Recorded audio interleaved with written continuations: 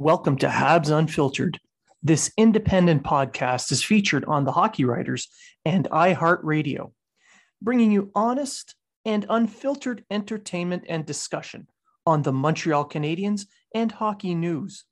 Your hosts, Matt Smith, Treg Wilson, and Blaine Putney, are proud to be one of your trusted sources. If you are talking about it, so are we.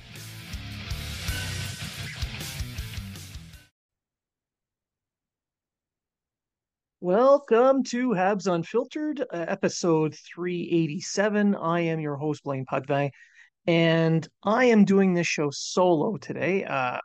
Treg had gum surgery, so he's unable to talk, and Matt is currently deployed overseas. However, he did send in some notes, and I will be reading those and then going over them on the air, almost like it's a discussion. So, essentially, busy week in the Canadiens circle. Today it's Wednesday, the 10th of January, and they are going to be playing against the Philadelphia Flyers, which is fitting for based on what we're going to be talking about here. So essentially, this is going to be talking about the Cutter Gauthier drama in Philly and with the Canadiens.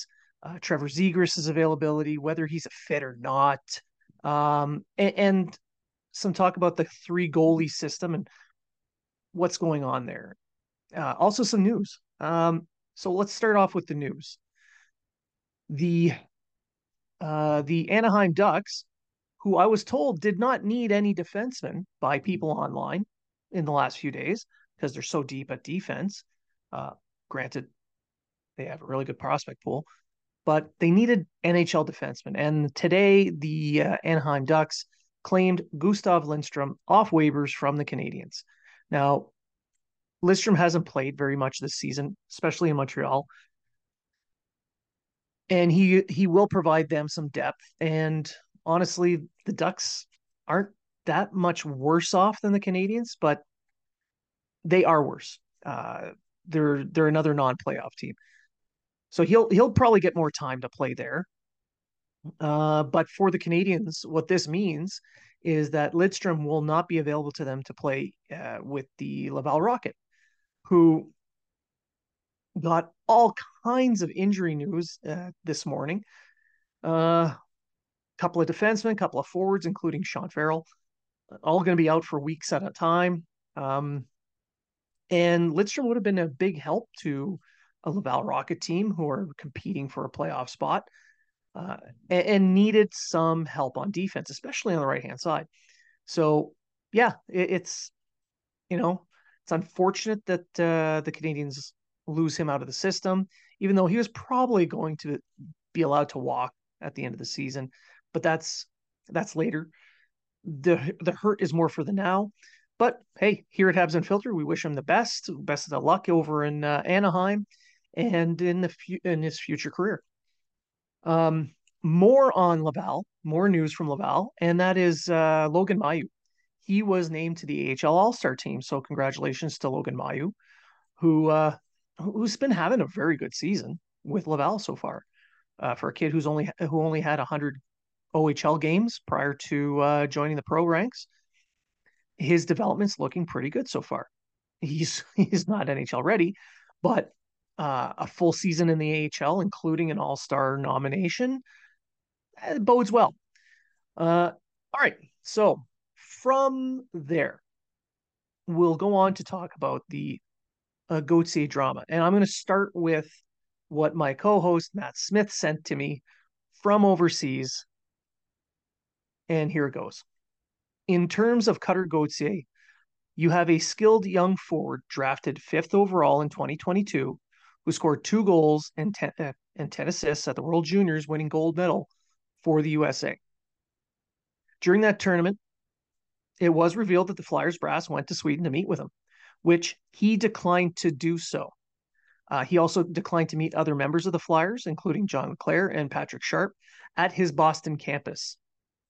Now, this is a quote from Matt, and I quote, "This screams immaturity. You may not want to play for the team that drafted you, but at least man up and speak to the team, especially when you have individuals specifically traveling to see you. You don't have to give them the whole song and dance about why you don't want to play for the organization, but at least be a grown up about it and not hide behind your representatives. End quote. Now, I kind of disagree uh, with Matt here, but I also kind of agree. I agree that speaking to them and telling them your intentions would be the above board way of doing things. But once the more information came out, it wasn't just him saying, "Yeah, I don't want to play for this team." He wasn't pulling, a prima donna move saying, "I don't want to play for you guys," um, and that was it. It had a lot to do with how he and his camp felt that they were treated. So whether you agree with his reasoning or not, this is his reasoning, and it's Elliot Friedman reported it that he was expecting to sign a contract at the end of his first season with Boston College, or yeah, Boston College, and play a couple of games in the NHL, burning off a year of his entry level deal, which a lot of teams do for their NCAA players, especially the ones that are drafted that high. Turns out the Flyers told him, no, we're not going to sign you because we don't want the salary cap hit of the bonus structure, because they would have been over the cap and they would have had to pay the bonus structure penalty in this cap season. And, you know, they didn't want to do that. They told him to just come to camp, see what happens. They probably would have signed him to a deal prior to going to the main camp anyway. And he would have started his entry level deal this year. But apparently it was a handshake agreement that they were going to sign him at the end of the first season after, going into the 2023 summer. And the Flyers changed management teams and chose not to sign him. So that does have an impact on a young player. They expected something, they didn't get what they were expecting. Especially being a fifth overall pick, they felt that maybe they were entitled to a little bit of, I don't know, leeway, I suppose, and they didn't get it. So Gauthier and his camp did not get uh, what they were looking for in that, and they felt slighted. I know the handshake deal was not made with the current management team, but that doesn't matter to Gauthier and his camp. So prior to that happening, Gauthier wanted to be a Flyer. After it happened, he did not. Now the rumors were flying around that Kevin Hayes was telling him, "Hey, don't, Flyers suck, blah blah blah." Now that may be true, but with someone whispering that in your ear, then a team reneges on a handshake deal that you felt that they should have honored. Well, maybe that voice starts to get, you start to give it more credence, and you realize, hey, they're not above board. They're not, you know, they're not doing what they're not sticking to their word. So why should I have to bother? And he chose not to be a Flyer anymore. Now, all of that aside, I don't think anybody should have even heard a word about this.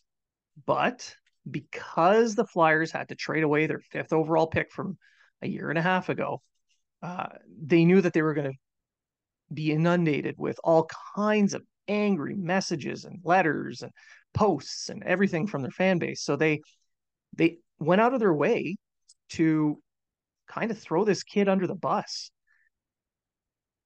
As immature as Matt said Gauthier was for not standing up and talking to these guys, I find that's a little bit underhanded by the organization. Eh, honestly, would I've done different? Maybe not. I don't know. I'm not a GM, but I know this much. Had this been done by, say, I don't know, Kent Hughes with the Canadiens, Hughes would be dragged through the mud almost as much as the kid would have been for not wanting to play in Montreal. And the irony is not lost on me for the fact that a kid who said he did not want to play for the Flyers is now being ostracized by that fan base, who 30 years ago were the beneficiaries of a kid saying, I don't want to play for the Nordiques. I mean, it's kind of poetic justice when you think about it. So for myself, I know I know it's not 100% above board on either side, but if Cutter Goatsy goes to the Anaheim Ducks, wears number 88, and says it's in honor of Lindros, I am 100% buying an Anaheim Ducks Cutter Goatsy number 88 jersey. I can do nothing else because at the very least, the kid would have steered into the skid and turned all of this drama into something to his benefit and made it funny at the same time. Because I'm gonna be honest, that would be hilarious. Now, um, so Matt brings up another point in that people rush to social media saying that Kent Hughes should have been all over this deal, this trade to get Goatsy because he was being shopped to like 18, 20 teams or whatever. And it cost Anaheim a second round pick and Jamie Drysdale, who was a sixth overall pick just a couple years prior, who's on a 3-year, $2.3 million deal until 2025. So the Canadiens, the cost to acquire Goatsy would have likely included a young defender, so Goalie, Hudson, Reinbacher, and Matt doesn't believe the Canadiens would have been comfortable paying that price. I'm going to have to agree with him. Um, the original the original rumor was that the Canadiens were to they were offered Goatsy in return for their fifth overall pick, which ended up being Reinbacher.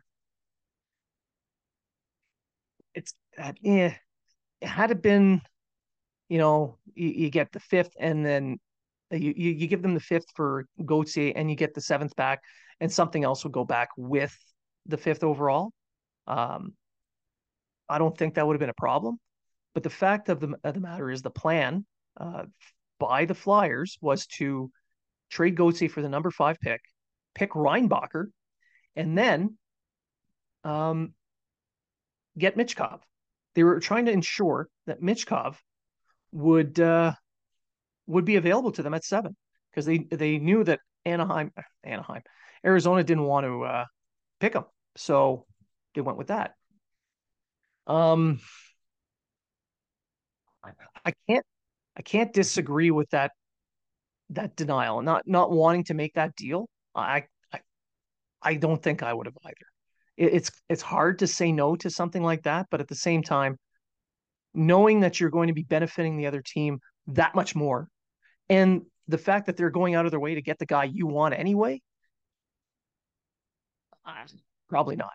And it's clear by from everything in these rumors that Reinbacher was a very popular prospect, and he was truly in the Canadiens' target. He was their target. If the Canadiens wanted to get an offensive player, that's going to be the argument. Hey, the Canadiens need offense. I'm not arguing that at all. They do. Um, and a lot of people were arguing they should have drafted Michkov to fill that need.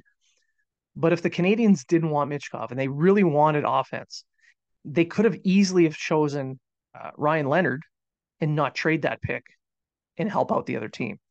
So it's clear that Reinbacher was the target, and not just for the Canadiens, but for several other teams. Anaheim, no, not Anaheim. I did it again. Arizona, who was picking sixth, they were going to pick Reinbacher if he was on the board. Even Mitchkov be damned. So it's clear that Reinbacher is fairly high on a lot of people's prospects list, especially at that time. NHL people, not necessarily the fan base. But hey, that's the way the cookie crumbles. All right, moving on to Trevor Zegras now. With all of this about Gauthier coming out and him going to Anaheim, word on the street now is that not Gauthier, Zegras has become available via trade. So I wrote about this on the Hockey Writers, and yeah, so the Canadiens passed on Gauthier, the Gauthier trade, and why would Zegras be available? Well, you look at their prospect pool, the Anaheim prospect pool. Now they have Goalie, they have Leo Carlson, they have Mason McTavish. They have a really strong forward group, and they could afford to move Zegras out if that's what they want to do, especially when you think about all the cap that they're going to have to deal with, signing all these guys, keeping them on. So, first thing is, Zegras has a reputation of being a me, myself, and I kind of player. I don't know if that's true or not, but that's what I've heard from a couple of people. Um, I haven't seen it, but that's the rumor. All right. So, would he fit with the Canadiens if the Canadiens were to trade for him? I think he could, and there's caveats to this, so please bear with me. Um, Zegras has had back-to-back 60-point seasons, back-to-back 23-goal seasons. He was a runner-up for the Calder Trophy. He's played in the past with Cole Caulfield over several seasons, winning a gold medal at the World Juniors, playing in the USN TDP.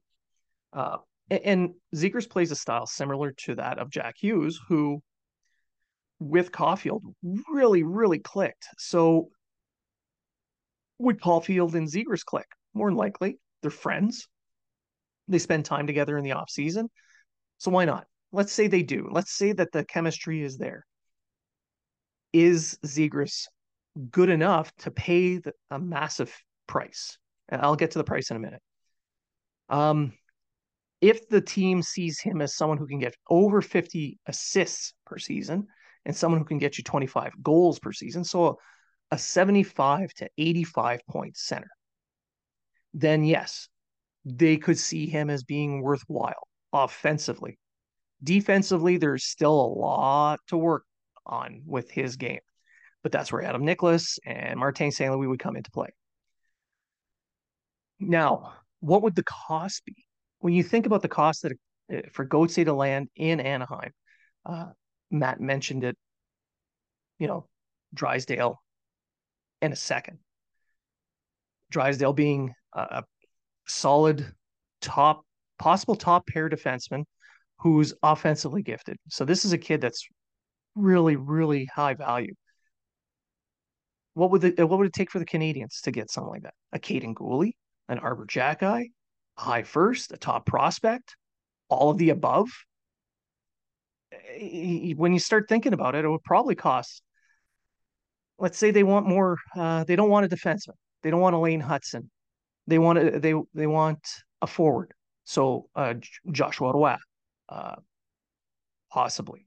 Uh, Montreal's first round pick this year, maybe a first round pick the following year.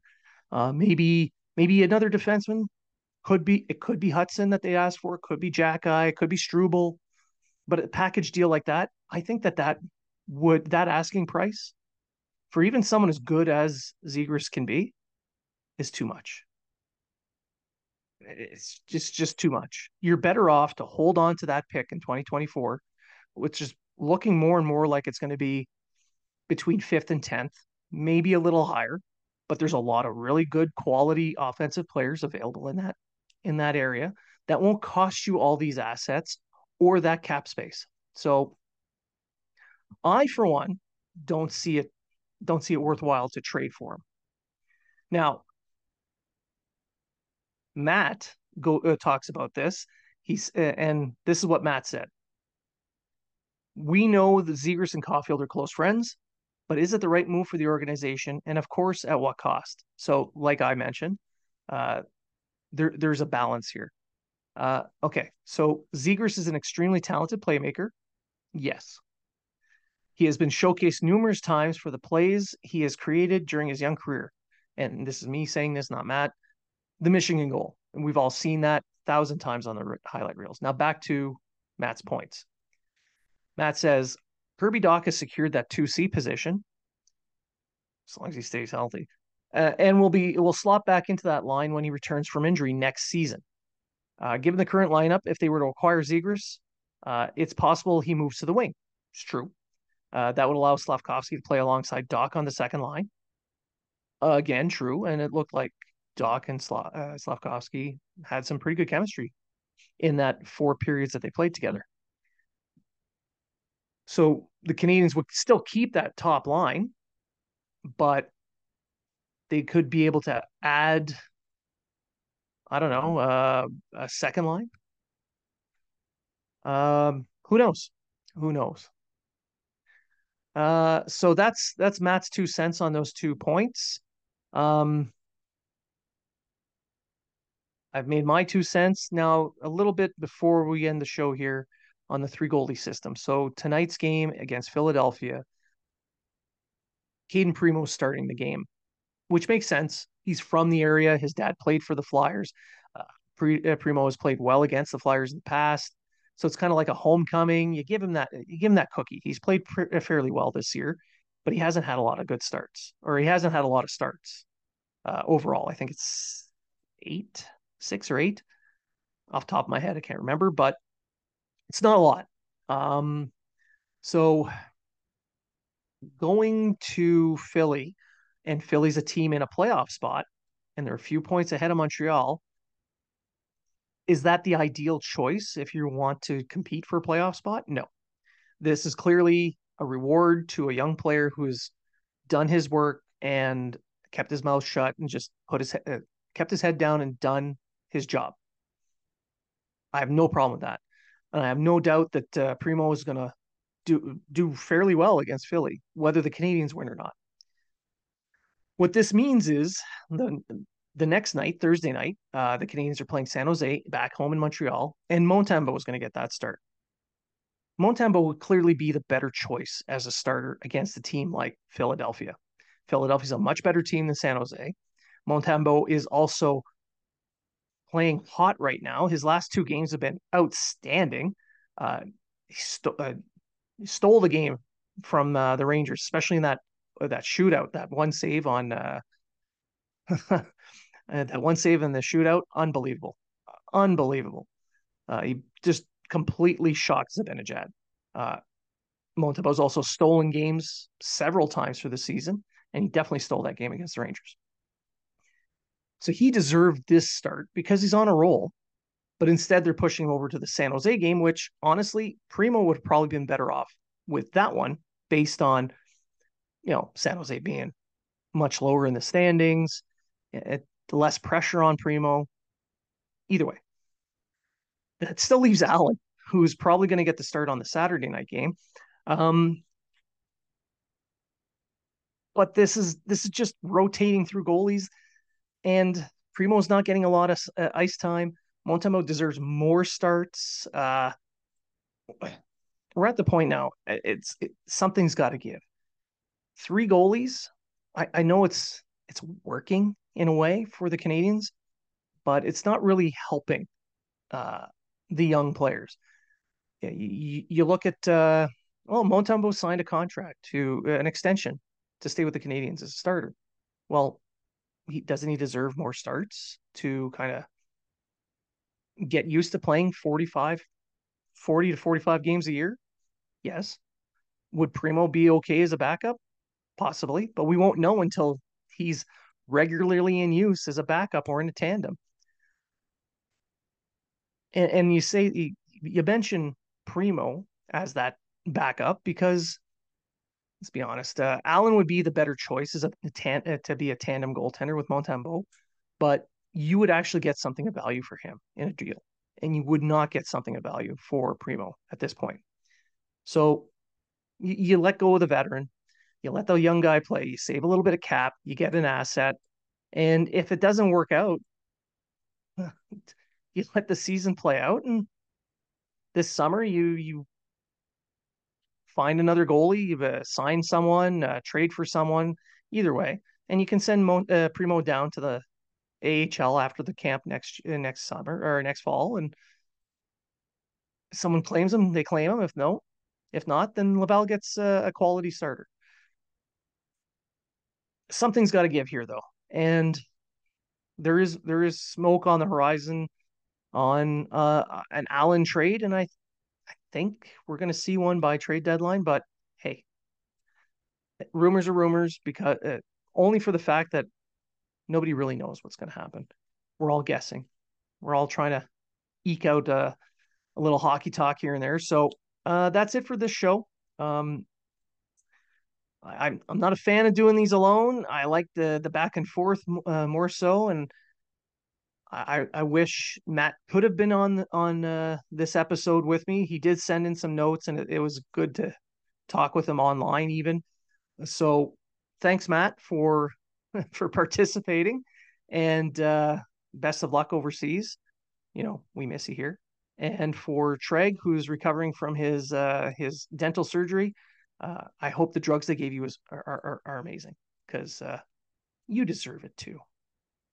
All right, so I want to thank everybody for tuning in. Thank you for listening. Thank you for sending in your comments, emails, interacting with all three of us online, um, good and bad. Prefer the good though, but you know, take what we can get at this point. But just kidding. All of you people out there who have been talking to us, 99.99% of you have been awesome. Great people to talk to. You guys are the best. Make sure you check out other podcasts like Locked On Canadiens, Happy Hour, Have a Listen.